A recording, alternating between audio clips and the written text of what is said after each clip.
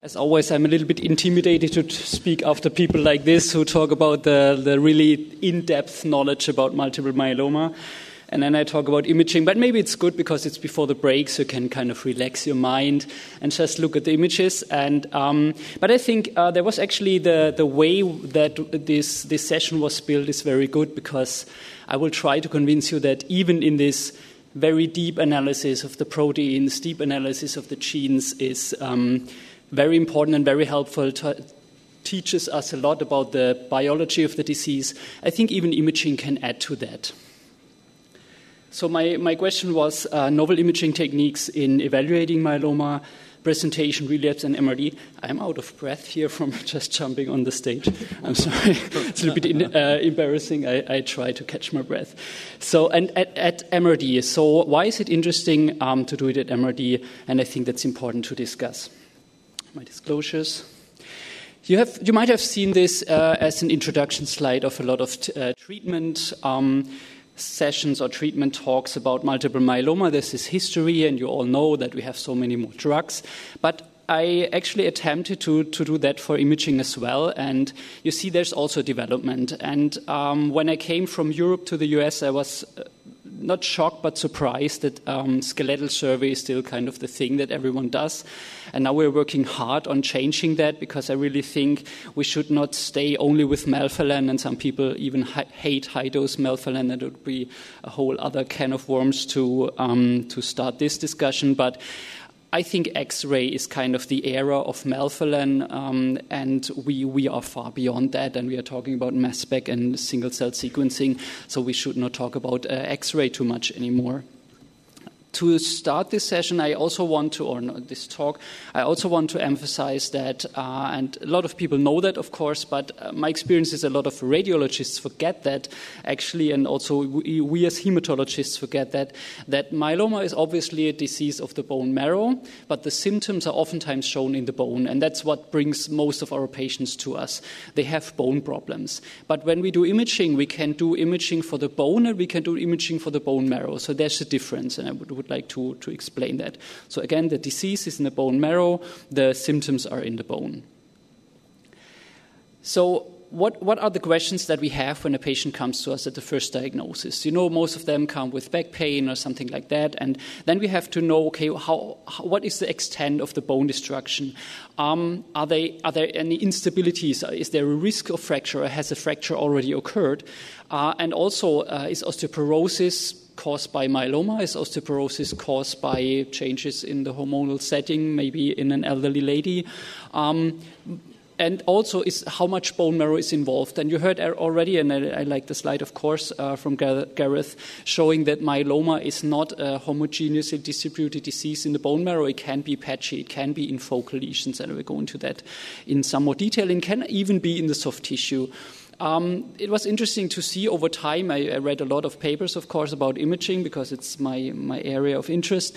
So I saw that in the beginning, soft tissue tumors were okay. We have plasmacytomas, and that's what is it about in myeloma of soft tissue tumors. But now that we do more sophisticated imaging, we find more and more patients with also soft tissue tumors, especially in the relapse setting, especially after very intensive treatment like CAR T cells. So it becomes more and more relevant to also look into this realm. Short information on X-ray. There's a very old study already showing that you have to destroy. It was actually, I always like to talk about it because it was really nice, cute, how they could do research and publish research back in the day.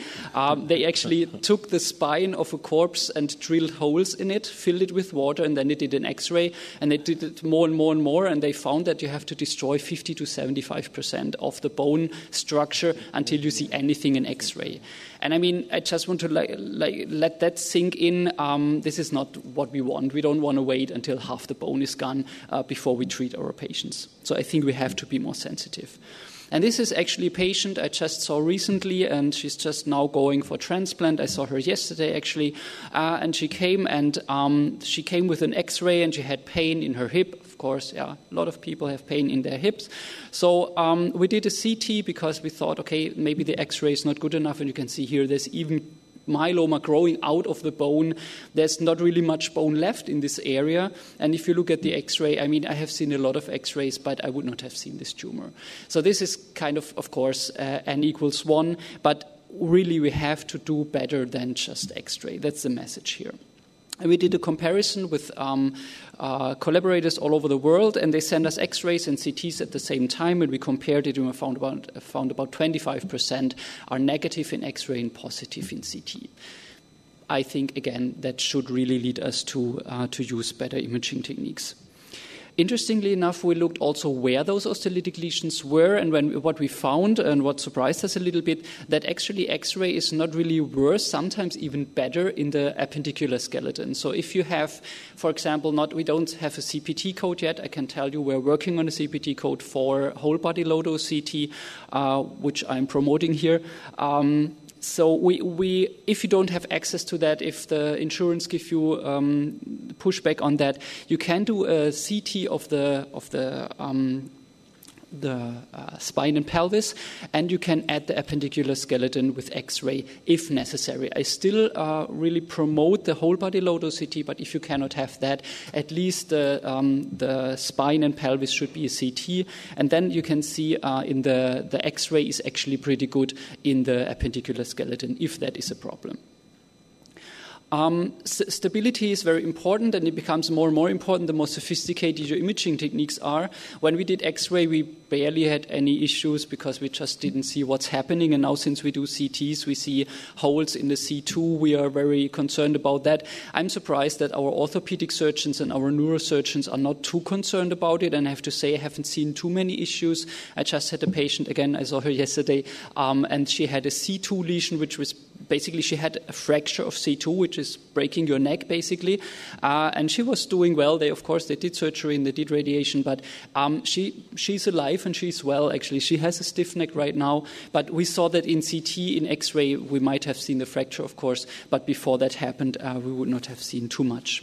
So it's important to know that, and I think it's not really our job, but we have to educate our orthopedists and neurosurgeons to know what are the criteria for stability, and also these publications are pretty old.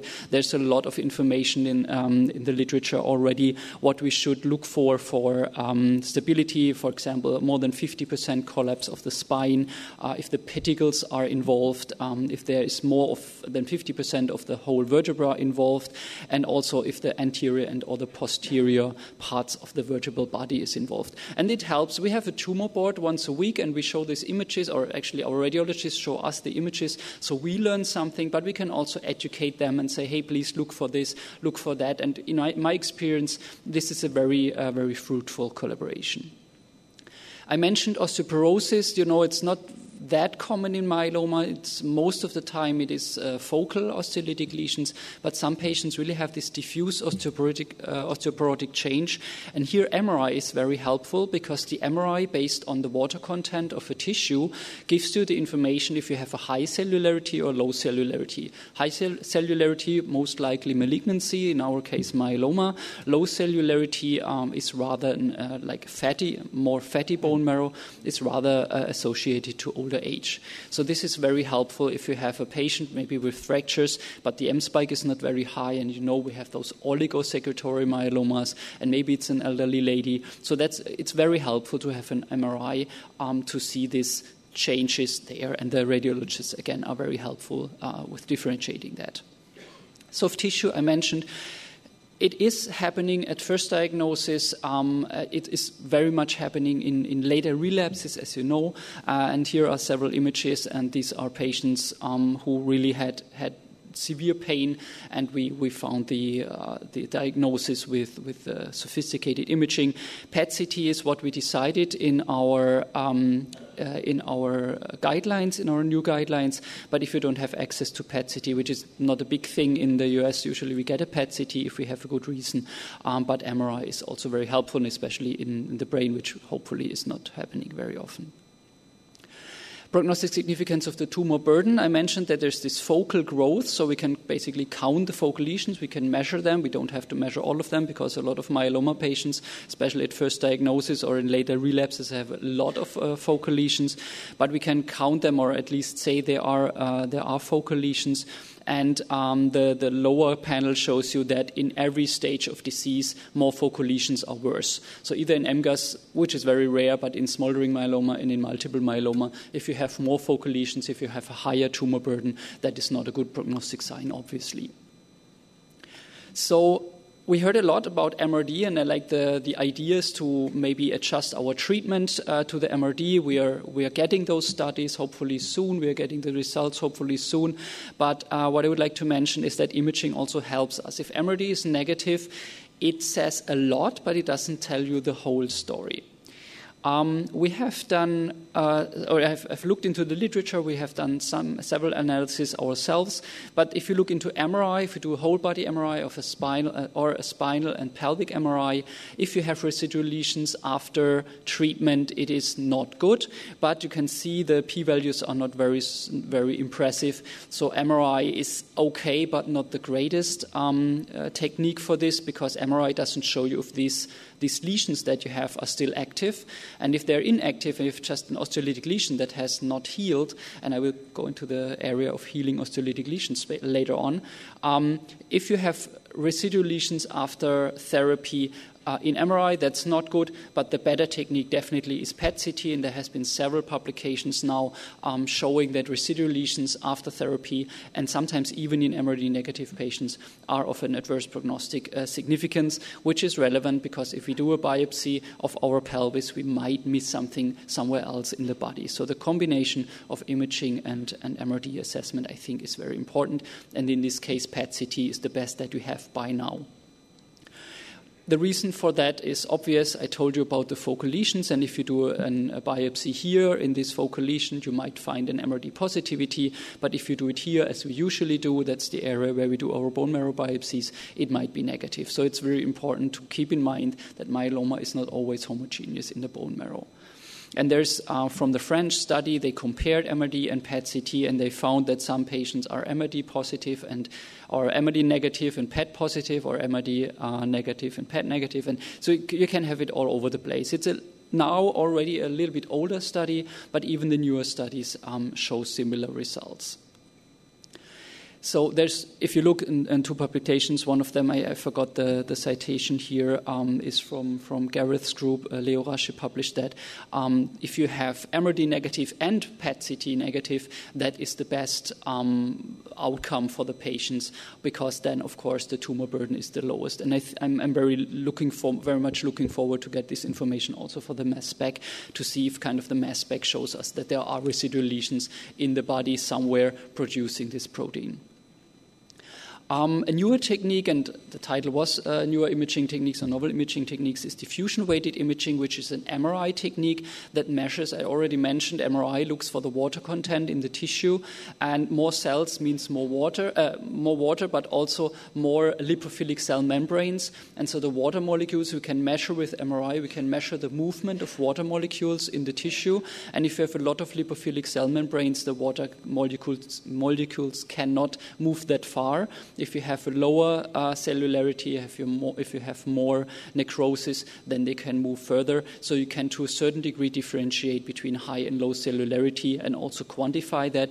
It's a little bit difficult because, as you can see on the left side of the panel, there's also some influence of perfusion, because also water molecules move in blood vessels, obviously. So there's some influence on that, and we are working on to make that better. But it is very helpful, and I can show you images here. It basically looks a little bit like someone called it the poor man's PET. If you have access to diffusion-weighted imaging in the MRI, you get a very good contrast between high cellularity areas and low cellularity areas. And this you can see before and after therapy. After therapy, there are still lesions, but it's less. And the benefit is you don't need any contrast agent, you don't need any radiation exposure, and now our patients live longer. So when patients lived for 2 years, we were not too concerned about radiation, but our patients ask about that because they live, as you know, much longer nowadays. And comparing FDG PET with diffusion-weighted imaging, again, Gareth's group did that, and they showed that if you have PET negative, that's good, but if you have diffusion-weighted imaging negative, that's even better. And if they have no focal lesions in either, that's basically the best. And they looked, comparing again this comparison of diffusion-weighted imaging, positive, negative, and PET-CT, positive, negative. And you can see here about 10% more sensitivity for the diffusion-weighted imaging. And there's new development coming from here and other places. Ola Landgren's group is working on that, doing CD38 directed tracers for PET, which is obviously better because, as you know, myeloma oftentimes is not very active in PET-CT, so a CD38 attached tracer would be very desirable, and there's first data and showing that it is much more sensitive for myeloma. And since we are talking about MRD negativity and hopefully soon a cure for multiple myeloma, we really have to detect small amounts of residual cells, and I'm not sure if we will see a difference between mice and tigers, but I really like that, like this analogy, and so we will have to learn more also the CD38 expression on those cells. And comparing, also we heard about high-risk disease, and again, same as with MRD, it's the same with imaging. If you have a high-risk myeloma and it becomes imaging negative, it's much better than a standard risk myeloma that is imaging positive. Same story as for MRD. So you see these both are going in parallel and give us the same information. We have to treat our patients into the deepest remission that we can. And again, there might be some mice we can ignore, but most of the time we really would aim for a very deep remission and confirm that with imaging as well. And I mentioned some bone healing. This is a topic that I get a lot of pushback oftentimes. But since we use CT before and after therapy or PET-CT before and after therapy, and actually I urged our radiologists, our nuclear medicine people, to do a real CT in the PET-CT, not just for attenuation correction. So I really would also recommend, and we have that in the guidelines, that you use a qualitatively better CT in the PET-CT, and it's possible, the scanners can do that. And then you have a good sensitivity even after therapy. And this is a patient after treatment with a proteasome inhibitor and bisphosphonates, and after high-dose chemotherapy, in about a year apart, those CTs. And you can see on the left side there's this huge osteolytic lesion in the lumbar vertebra, and on the right side you see at the rim of this osteolytic lesion there's some bone healing process, and our patients are very happy to hear that, because when I started to treat myeloma we had X-ray and we said, okay, myeloma lesions never heal, so we see some healing. We don't know what's really happening there. We looked into a data set. It's not really clear which patients show this healing process and which don't, but there's something happening and we are looking in more detail into that. So at Relapse, we are basically having the same questions. We want to know if there's any instability. We want to know if the bone disease is worse. We want to know if there are new focal lesions in areas that are concerning. And of course, as I mentioned several times now, soft tissue tumors, especially in later relapses and in relapses after very intensive treatment, are a relevant factor. To summarize, please, if you have access and if you need help, let me know. CT is better than X-ray. That's one of the major messages here. If you need help, we have sequences. I can send you a sequence. I can send your radiologist a sequence set, and they can put it on their machine, and it's really not a big deal. We are working on getting a CPT code because that's more challenging than the actually technical challenges that we have to deal with. Stability is very important, that we should not ignore that, because our patients might live 10, 15, 20 years with their myeloma. We don't want them to lose, 10 centimeters of their height. We would like to prevent them from that. PET-CT is at the moment the technique of choice in the setting of MRD assessment, and or in combination with MRD assessment to see if there are residual focal lesions. Maybe in the future the diffusion-weighted imaging is even better. And combining imaging and MRD is very important, because you might miss something if you just do a bone marrow biopsy in the pelvis. And maybe if we have mass spec in every clinic in 5 years, I will not give talks about imaging anymore. But until then, you will not get rid of me. And with this, I thank you for your attention, and I'm ready for questions now, I think.